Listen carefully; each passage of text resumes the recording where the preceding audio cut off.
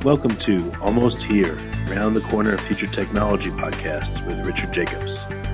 Future technologies poised to transform our lives for better or worse are the focus of this podcast.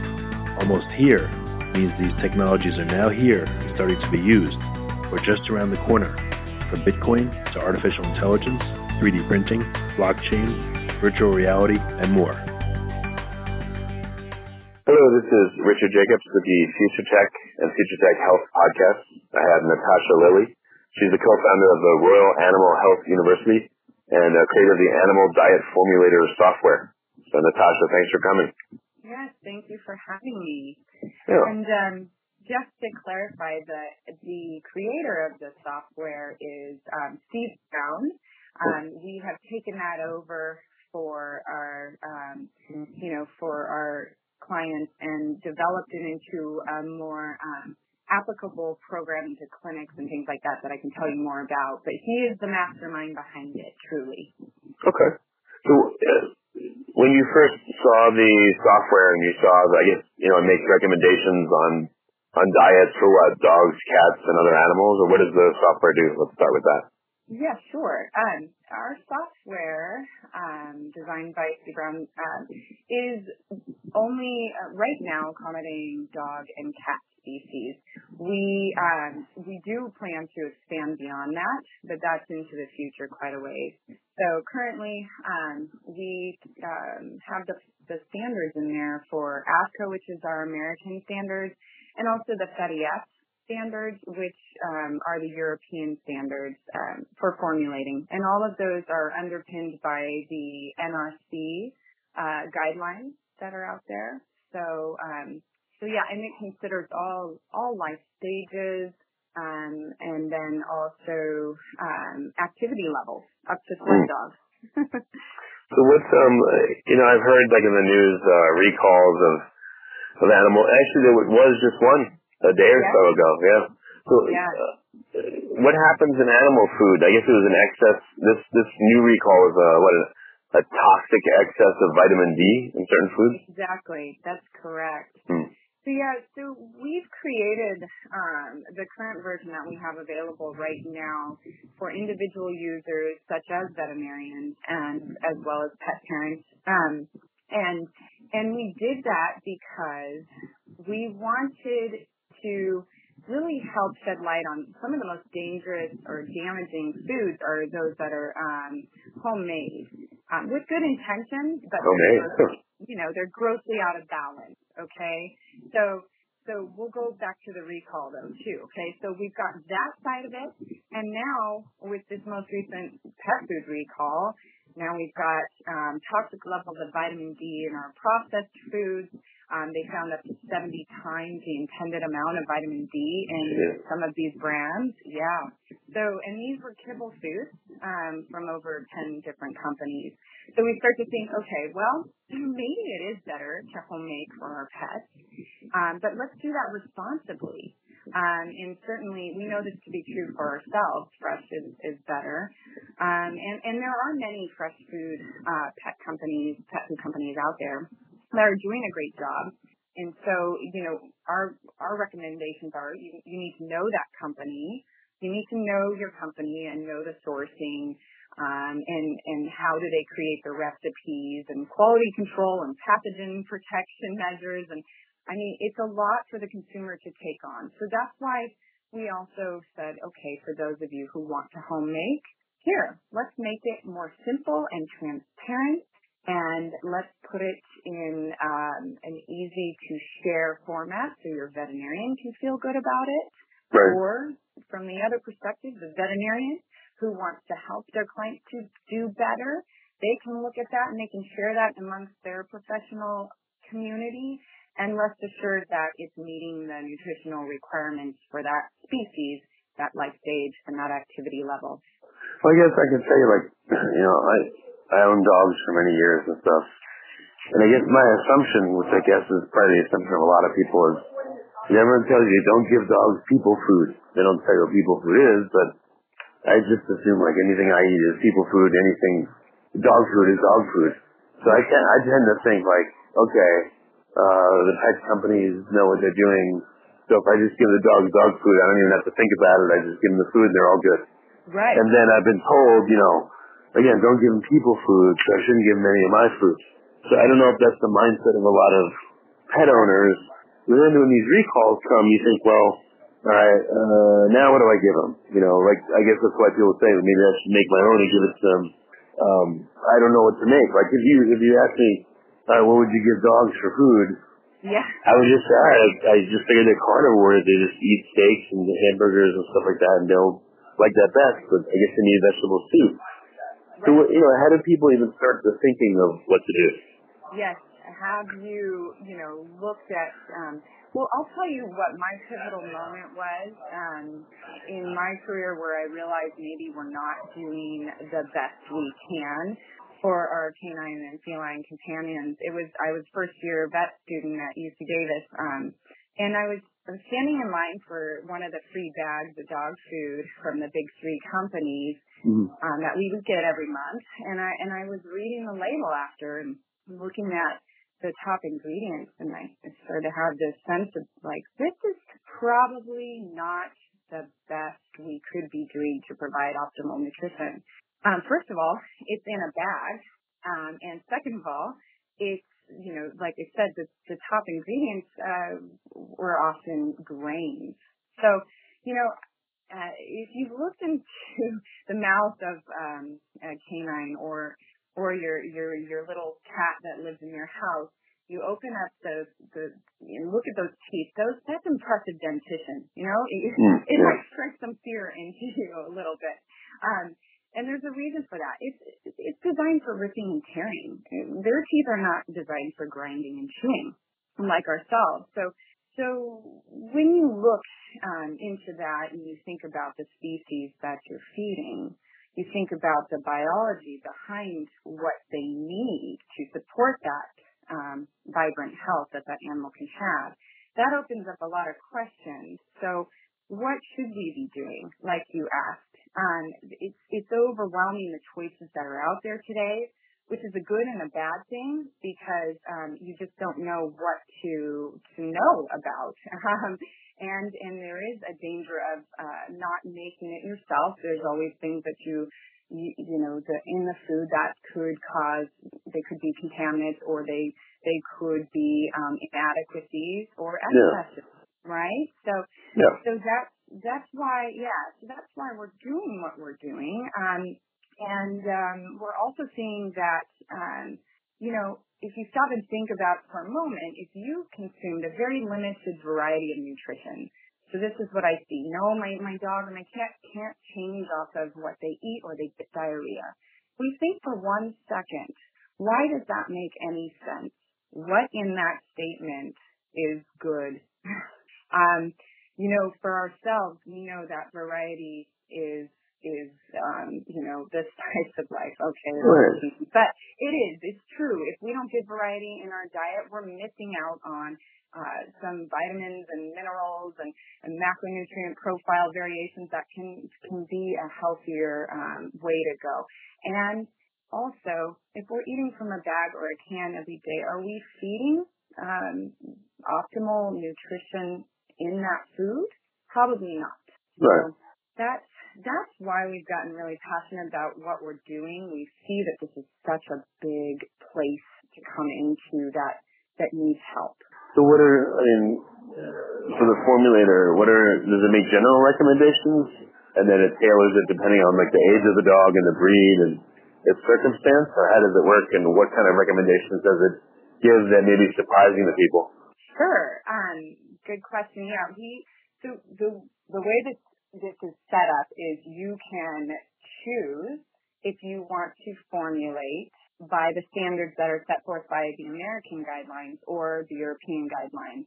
You have to know a little bit about, what that means. So for a commercial company, they come in and they formulate either under ASCO standards or FEDEF, and they know what that means. For the average user, you're going to need to get some foundation before you can just start using this software.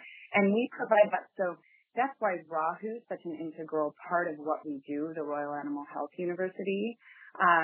is because we can educate our clients that will be using this software on how to use it well.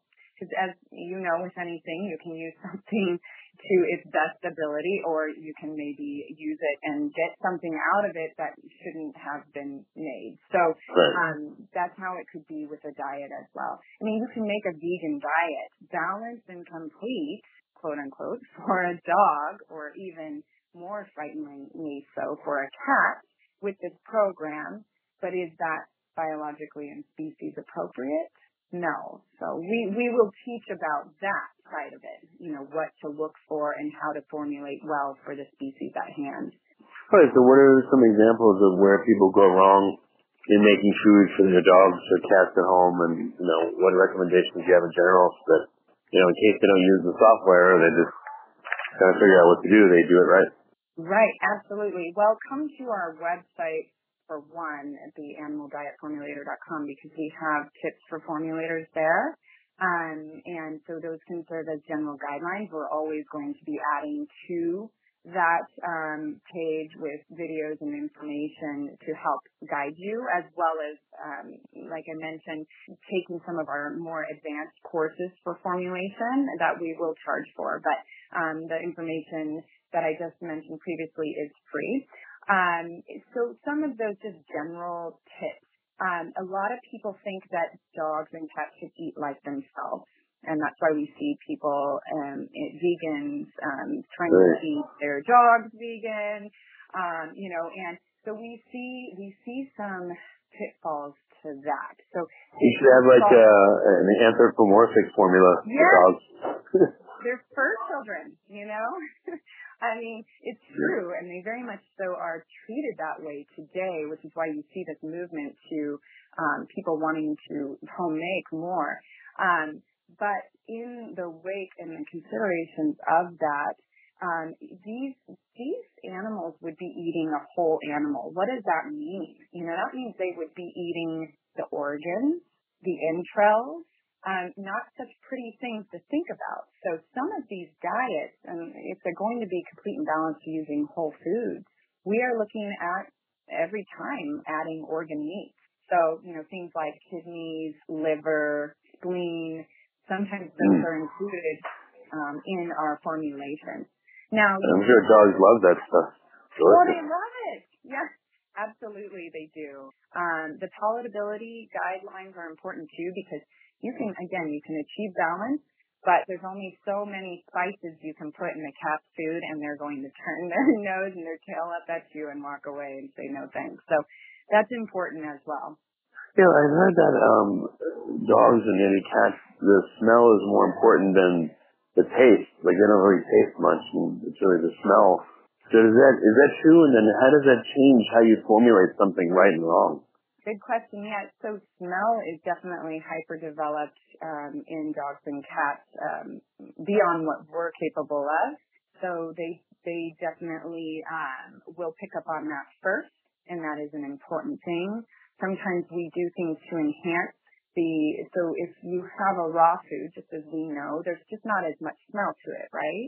So if you're offering something in its raw form, sometimes what we recommend to entice the animal on first offering something new is to just sear the outside. So when you cook something, it smells, you get some of those aromas going, and they like that just as much as we do. Oh, yeah. So that's a helpful thing to do. And as well as the palatability recommendations, I mean, again, every animal is going to be a little different, but we do have guidelines on percentages of certain items to add in so that you don't exceed those and then get disappointment with the food bowl not still being full. Right. So, yeah. What about feeding the dog or the cat, from your hand or feeding it personally? Or, I heard some people they should literally mix the food with their hands, like your smell is mingled in with the food. Is that a good idea? If they aren't wanting to eat it, that is a deeper problem. I think if you entice it, so you can, like I said, cook it lightly, sear it on the outside. You can also even add a little bit of butter on top, melted butter. There's certain appetite enhancing additives that we'll add in, like I just said, butter being one of them. And that just helps the animal to say, oh, yes, this is good. And then they start to eat it and they realize, oh, this is really great. But if you're really having to coax an animal into eating something, that's a sign you should pay attention to. Maybe that animal isn't feeling well. Maybe that animal really doesn't want to eat that food, and you need to change it up and offer something a little different. So do consider that. If you're having to hand feed that animal, I really think there's something wrong there because, we have that old adage like, wolf it down. Well, our dogs and cats, they are not grazers. They should go in and they should wolf it down. It should be gone. And it shouldn't be like, we leave food out all day. No, that shouldn't be the way it is. They should be very excited to eat it. And then when it's gone, it's gone. If they're hungry, that's the way it should be. But then they look at you 2 seconds later as if you never fed them. Yeah, and that can be a problem. But you'll find that, there will be some that will have those more voracious appetites that you're always having to try to find low-calorie, filling treats to fill in the gaps with. Right, yeah. We definitely, as part of what we want to educate about is body condition. We want people to be aware that there's as much of an obesity epidemic in our pet population as there is in our human population. And diabetes and metabolic disorders are very much up there in line and lockstep with the human population. So we are asking people to take a look at that, whether they're individuals or veterinary professionals, and really pay attention to where that animal is with its body condition. If it's overweight, that needs to be addressed. That's the most important thing you could do is actually have that pet get down to a healthy weight for longevity purposes. Okay, and then any recommendations of what to eat, what not to eat? Any no-nos or good stuff? So, yes. But what it is for that, so for the absolute no-nos, if you're looking at dog and cat, no chocolate, okay, I think most people know that. No onions, no grapes. So those things, if you're feeding something that you ate, your people food, and you season that with a bunch of onions, don't do that. Just don't offer that. We've also, through years of conditioning them to eat crunchy dry foods, if you look at the content of what's in those from the nutrition label, they're high in carbohydrates. So as we go to formulating fresh foods, we look at the quality and quantity of carbohydrates that are in the food. Again, we'll make guidelines for those macronutrient profiles to help you out with that. You see some beautiful weight loss when we lower the carbohydrate levels from conventional formulations that you might find out there in commercially available dry foods. If that's what you're trying to achieve, it's pretty profound and really satisfying when you just change those macronutrients around to support a little higher protein and fat and lower carbohydrates. Okay, so like low carb is good. So meat, vegetables, fat, a few grains, a few carbs, and then that's pretty much the direction to go in for dogs and cats. Yep, and not all carbs are created equally, just as for yourself, so veggies have carbs in them. We can get carbs from grains, we can get carbs from sugars. So we just will educate about, why you would want to add one carb type over another. Again, yes, if you imagine a cat eating a whole mouse, which is very natural, by the way. I've had friends call me up and say, "Oh my God, my cat, I ate a mouse." And I shake its paw and say, "Thanks, good luck, exactly. Yeah. But in that animal's GI tract are some carbs. They ate some vegetables, some grains. So it's not like they can't have that. but we just need to be aware of what those are and where they're sourced.